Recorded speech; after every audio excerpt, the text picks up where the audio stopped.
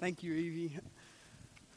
Well, this morning I walked in the building at the same time as Brother John, and first thing he said to me is, "Can you preach tonight?" And if you can imagine the emoji look, if I could text it to you right now, for those of you who don't know what an emoji is, it's the deer in the headlights look. Today marks 14 years of full-time pastoral ministry for me, and I have never once been asked on the day of to preach. Now, also in 14 years, I've never began the process of preparing a sermon in advance, just in case. But give glory to God, about 2 weeks ago, I just felt in my heart that Brother John was going to be sick sometime soon. And for the first time in all these years of ministry, I got a head start. And I'm just so thankful that God would even prompt me in that, because that was not a part of my past. And pray for him. He's not doing the best, as you heard this morning.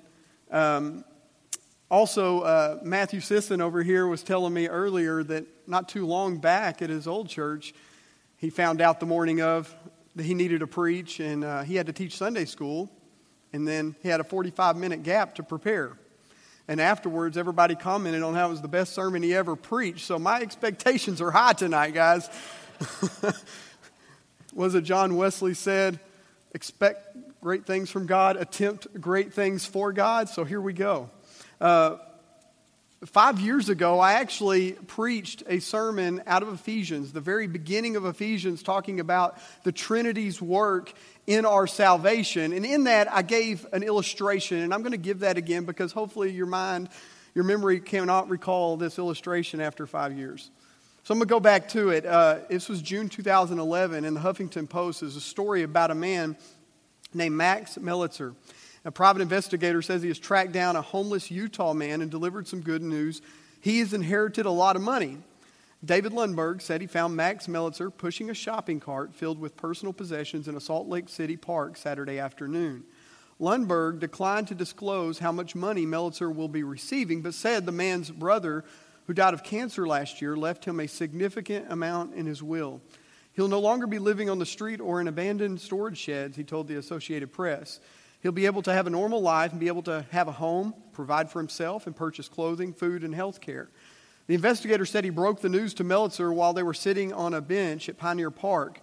While Lundberg said he didn't tell Melitzer how much money he was inheriting, the man was excited. He's still in shock. This came out of nowhere, Lundberg said. Melitzer has been homeless for years.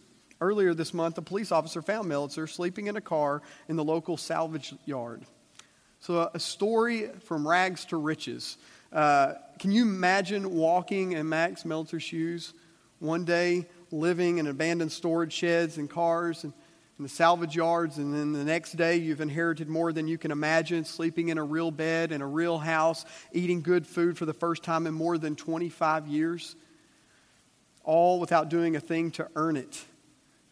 Is not the church full of Max Melitzers? If you have your Bibles, I want to encourage you to open with me to our passage in Ephesians chapter 1. Paul, who's like a private investigator, is breaking the news to the church of how rich he really is. Pay attention to what he says about how your salvation was accomplished by the work of the three persons of the Trinity. Max didn't know how much money he was even inheriting, but he was excited and shocked by it, and the story is being told. So, to kind of lead into our sermon, I want to read how Paul launches off in this book in worship, all right? Ephesians chapter 1, beginning in verse 3. Blessed be the God and Father of our Lord Jesus Christ, who has blessed us with every spiritual blessing in the heavenly places in Christ, just as he chose us in him before the foundation of the world, that we would be holy and blameless before him. In love, he predestined us to adoption as sons through Jesus Christ to himself, according to the kind intention of his will, to the praise of the glory of his grace, which he freely bestowed on us in the Beloved. In him we have redemption through his blood, the forgiveness of our trespasses, according to the riches of his grace, which he lavished on us. In all wisdom and insight he made known to us the mystery of his will, according to his kind intention, which he purposed in him, with a view to an administration suitable to the fullness of times. That is, the summing up of all things in Christ, things in the heavens and things on the earth.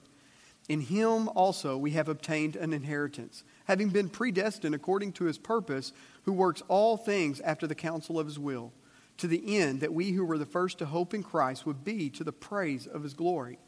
In him you also, after listening to the message of truth, the gospel of your salvation, having also believed, you were sealed in him with the Holy Spirit of promise, who is given as a pledge of our inheritance, with a view to the redemption of God's own possession, to the praise of his glory. Verses 3 through 14 are just one complete run-on sentence where Paul is getting his worship on. And he's telling you and me that we are the beneficiaries of great riches made possible by the Godhead. And like the Apostle Paul, I pray that you and I will let it create a wellspring of praise to the glory of God. He goes in verse 15 then, where we're going to begin our text tonight with the first three words saying, "for this reason." So what Paul is doing, he's going to say everything that follows is going to be in a response to what we just read together. In view of every amazing blessing that's ours in salvation, from verses 3 through 14, Paul's desires that every Ephesian believer, including you and me, would marinate in this reality of redemption of ours. Recognize the riches of his grace so that we too would turn back and glory in God with praise. It's not until verse 15 that he actually begins to shift the conversation to the church. He wants the church to know. That's your key word. He wants them to know the blessings that they have through Jesus Christ. And so for the remainder of our time together tonight, I want us to look at how Paul personally prayed for the Ephesian church. This is going to give you and me better insight on how we too can best pray for one another, even believers in the church that we don't know too well. Hence, how do I pray for other believers? Listen, according to Acts 20:31, Paul served with the Ephesians for 3 years. That's plenty of time for Paul to build tight bonds of friendship. Many years have passed, though, and he's likely in a Roman prison. And he probably doesn't know everything that's going on there. And there's probably a lot of new faces that's been added to there. People have been saved that he's not aware of. But that doesn't stand in Paul's way of knowing how to pray for them. You see, when we don't know how to pray, the Holy Spirit is even there to help us. Romans 8:26 through 27 says, "The Spirit also helps our weaknesses, for we do not know how to pray as we should. But the Spirit himself intercedes for us with groanings too deep for words. And he who searches the hearts knows what the mind of the Spirit is, because he intercedes for the saints according to the will of God." So listen, because we have been filled and we have been sealed with the Holy Spirit, he will help us intercede for the saints according to the will of God. You see, you'll see that tonight because Paul understood our blessings are sovereignly secured by the Lord Jesus Christ. He could pray for them with power because of that. And sometimes we just don't know how to pray, but hey, the Holy Spirit's got you covered, church. Paul is going to provide for us an example of how we can best pray for our brothers and sisters in Christ. So Ephesians 1:15 and 16. Paul says, "For this reason too, having heard of the faith in the Lord Jesus, which exists among you, and your love for all the saints, I do not cease giving thanks for you while making mention of you in my prayers." Again, Paul's been there for 3 years, and now he's been removed for a little bit of time. Any information that he has received from them has been by letter or by a personal visit somebody has made. He only knows what other people are saying, and the word on the street is First Baptist Church in Ephesus is alive. That's what he knows. How did Paul know that the church in Ephesus had been faithful to the teachings that he had shared with them? Because he heard of their faith in Christ. This has nothing to do necessarily with ongoing demonstrations of faith, but referencing back to the amazing faith and grace of God that we see in 3 through 14 that we just read about. The original work of redemption that God has poured out on them. And God continues to visit that church in mercy, and the evidence of their faith in Christ is all about. Paul also heard of their love for all the saints. The mark of the true Christian is both faith and Christ for other Christians. This is the great commandment. Love God and love people. The Ephesian believers then had a cohesive testimony. Their life matched their message. The news of their Christian witnesses, as well as their lifestyle of loving unity, was music to the Apostle Paul's ears, no doubt.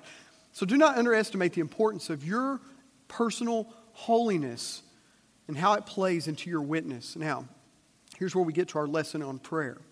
Here's where Paul's going to show us tonight the how, what, and why of prayer. How should we pray for ourselves and others?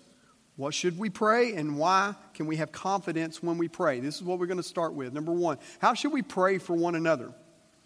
Paul says in verse 16, I do not cease giving thanks for you while making mention of you in my prayers. The will of God. So many Christians are at a loss when it comes to knowing the will of God. They're perplexed by it. And the Bible lays it out plain and simple for us in so many instances. In one instance, Paul, writing to the Thessalonian church, says, rejoice always, pray without ceasing, and everything give thanks, for this is God's will for you in Christ Jesus. So, in light of what Paul said to the Thessalonians, let's examine him in light of what he is saying here to the Ephesians. In writing to the Ephesians, was he rejoicing, church? Yes. They were chosen, saved, and sealed by God, and have been living that out in their community. Was Paul praying without ceasing? Yes. According to verse 16, he did so regularly and consistently. Was Paul thankful to God? Absolutely. In his constant prayers, he was filled with thanks. Now, he didn't just turn and thank the church. You might notice there, he didn't turn and thank the church for their faithfulness. He thanked God for their faithfulness to God. You see, his encouragement by them became his vehicle of worship to God itself. God supplied all their needs, and according to Philippians 2:13, he is at work in us both to will and to work for his good pleasure. So God is the motivator, he's the initiator, and he's the beneficiary of all the glory to be received. So per Paul's example, how should we pray for one another? We pray regularly and consistently. We pray with thanksgiving. Now let me tell you, when I was asked to preach this morning, my first thought wasn't thankfulness. But it was just a split moment there where that God checked my heart and I realized, and I said, God, thank you. You prepared me for this. For that is the will of God for us. And next, I want to show you by Paul's example what kind of things you can ask God on behalf of others in your church family. So how should we pray for one another? We covered. Now, what should we pray for one another? Verse 17, that the God of our Lord Jesus Christ, the Father of glory, may give to you a spirit of wisdom and of revelation in the knowledge of him. So first, what we see here is he prays that each of us will come into a deeper and intimate knowledge of God. How can we best pray for our church family? We pray like Paul did. Ask God to help your church family to see him and know him for who he is. You see, we all win in here when we get prayed for like that, when we marvel at the sovereign grace and majesty of God. And Paul understands here that our recognition of God's greatness is completely a gift of his own grace to us. In Matthew 16:17, following Peter's pronouncement that Jesus, you are the Christ, the Son of the living God, Jesus in turn says to Peter, blessed are you, Simon Bar-Jonah, because flesh and blood did not reveal this to you, but my Father who is in heaven. Peter's eyes have been opened by God to recognize Jesus. And now Paul is praying that our eyes would be opened to God's greatness as well. He says in verse 18, I pray that the eyes of your heart may be enlightened. This is why we sing, open the eyes of my heart, Lord. I want to see you. It's not that this is for the spiritually blind. Paul is praying for the church, that their eyes would be opened. When we sing those words, we are declaring that our ability to see God for who he truly is a gift of God's grace to us. I like how Charles Spurgeon put this when he says, you have eyes, God's grace has given them to you, but they are capable of additional power and force, and there is the telescope of faith, which you are allowed to use, which will enable you to see much more than you ever have seen as yet. So pray that your brothers and sisters, by their telescope of faith, will look deep into God. And then also pray that each of us will know three unchanging things that we possess in Christ. And I want you to see this. Paul's going to ask God for three things that they would know. This is really important to Paul. He's praying that the Holy Spirit would open the believer's eyes and know at the core of their being these three unchanging truths. And the word know here is an intuitive, beyond a shadow of a doubt kind of knowledge. Okay? First, he prays so that they will know what is the hope of his calling. The hope of his calling, to know that. Believers can be assured, we can be assured that we have received eternal life. Now, hope is not used here in a way that is familiar to most of us, like we would say, I hope that these storms don't spawn a tornado. No, that's a hope of uncertainty. Paul speaks of a joyful and confident expectation of our salvation. It's a hope that's based on certainty. To Timothy, in 1 Timothy 1:1, he calls Jesus our hope. To Titus, he speaks of the return of Christ as the blessed hope. Peter then refers to a living hope because Jesus was raised on the third day, and everything that's coming to us is secured in Christ because he is alive. It's sheltered and secured in his incomparable power. Secondly, so that you will know what are the riches of the glory of his inheritance in the saints. Again, Paul wants you and every believer to know, beyond a shadow of a doubt, that there is a future inheritance. And we sang the song Blessed Assurance earlier. Again, I had no connection with Scott as he prepared what we would do tonight, but it was interesting to me when I realized what he was singing that I wanted to reference it. Blessed assurance, Jesus is mine. Oh, what a foretaste of glory divine. Heir of salvation, purchase of God, born of his Spirit, washed in his blood. Believers are God's children, and we receive the inheritance of his riches. If you back up in your passage there, in verse 13, when it talks about the ministry of the Holy Spirit in your redemption, he says, you were sealed in him with the Holy Spirit of promise, who is given as a pledge of our inheritance. So we are sealed and secured by the Holy Spirit of promise as a pledge of our inheritance. The Holy Spirit is the believer's pledge or the believer's deposit from God. I like Boyce's commentary, how he says that's like a down payment on the purchase of a property. The Spirit is proof of God's good faith and an earnest of the full amount to come. Paul wants us to intuitively know this beyond a shadow of a doubt. And then third, he says, and that you will know what is the surpassing greatness of his power toward us who believe. Finally, Paul wants us to know intuitively beyond a shadow of a doubt the power of God. He's not praying for the church to have power. He's praying that they would know that power. According to verse 3 in our book of Ephesians, the Father has blessed us with every spiritual blessing in the heavenly places. In other words, he's already given it to you, church. Paul's just praying that we would intuitively, beyond a shadow of a doubt, know God's present power. It's a power he describes as surpassingly great. This word surpassingly is a hyper word. It's a word going over and above. Paul means a greatness that exceeds beyond anything else. And then this power, which we also get our English word dynamite, speaks of God's explosive ability. And Paul is praying that every believer would recognize the out of this world, exceedingly great, explosive dynamite power that God has for his children. So what he's trying to get across to us is that all of these blessings are ours. Let's just own them. Does that make sense? Possess your possessions. God told Joshua, he promised Israel land, hence the promised land. He told Joshua in Joshua 1:3, every place on which the sole of your foot treads, I have given it to you. Okay? So I've already given this to you, now just walk on it. Right? And it's yours. In other words, I've already given it to you, but you have to put one foot in front of the other and possess your possessions. Same applies to every blood-bought believer in Christ. We have the how, the what, and then the why. Why can we pray with confidence for one another? Why can we do that? First, because God is all-powerful. Verse 19b, Paul says, these are in accordance with the working of the strength of his might, which he brought about in Christ. Working, strength, might. All those three words are almost the same. How has he displayed this power? In the resurrection of Christ. He goes on to say, when he raised him from the dead, Jesus triumphed over sin. When he lived a sinless life, died, was buried, swallowed up death and victory, and his resurrection then changed everything. In Christ, death has lost its sting. Again, he has displayed his power in seating Jesus in a position of honor.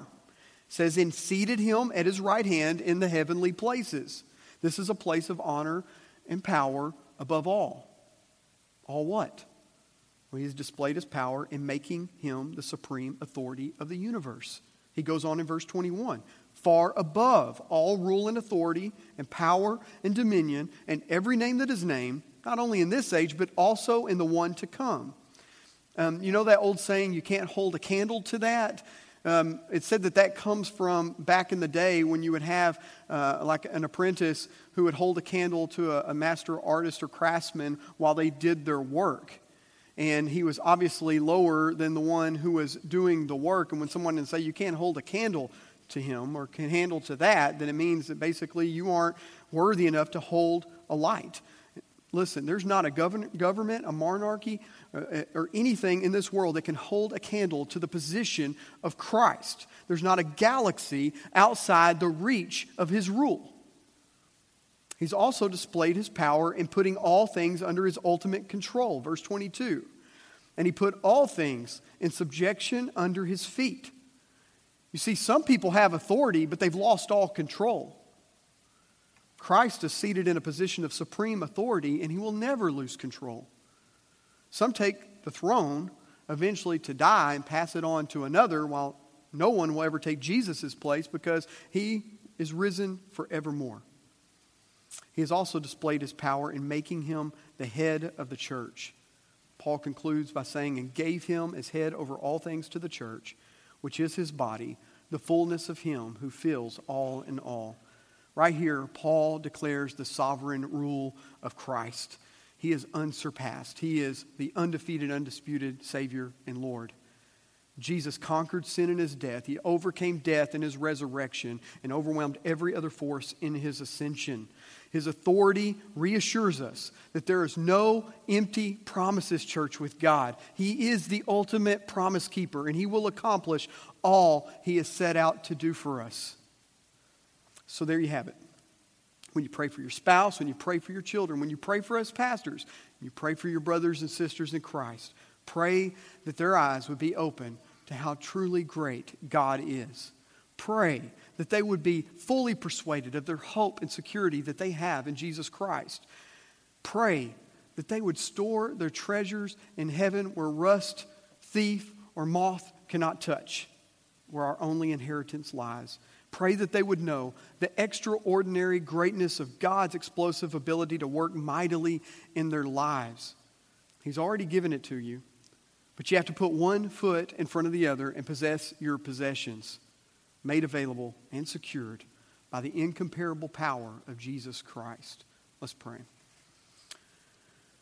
Heavenly Father, we thank you for your pure and perfect word for us tonight. I know that there are no accidents in your kingdom. So Lord, as we looked at this tonight together, based off of something that you stirred in my heart a few weeks ago, whether it was delivered well or not can be debated. But your word is true no matter who speaks it.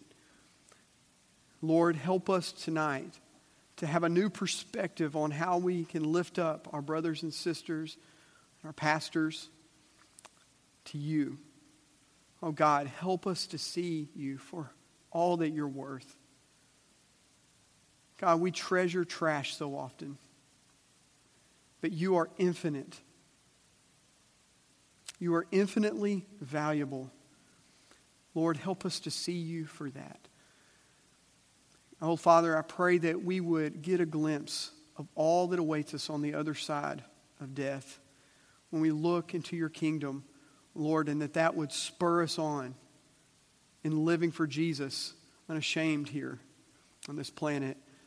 And Father, I pray that we would recognize the explosive ability that you have available to do work in our lives. Lord, help us to possess our possessions, all that you have for us. Let's just step into that and enjoy all that's there. And Lord, I pray that as a result that our church would grow and mature, and that we would continue or even grow in a testimony that Paul says here of Ephesus, that he hears of the work, of the faith, and all their love for the saints. God, I pray that that would be our testimony.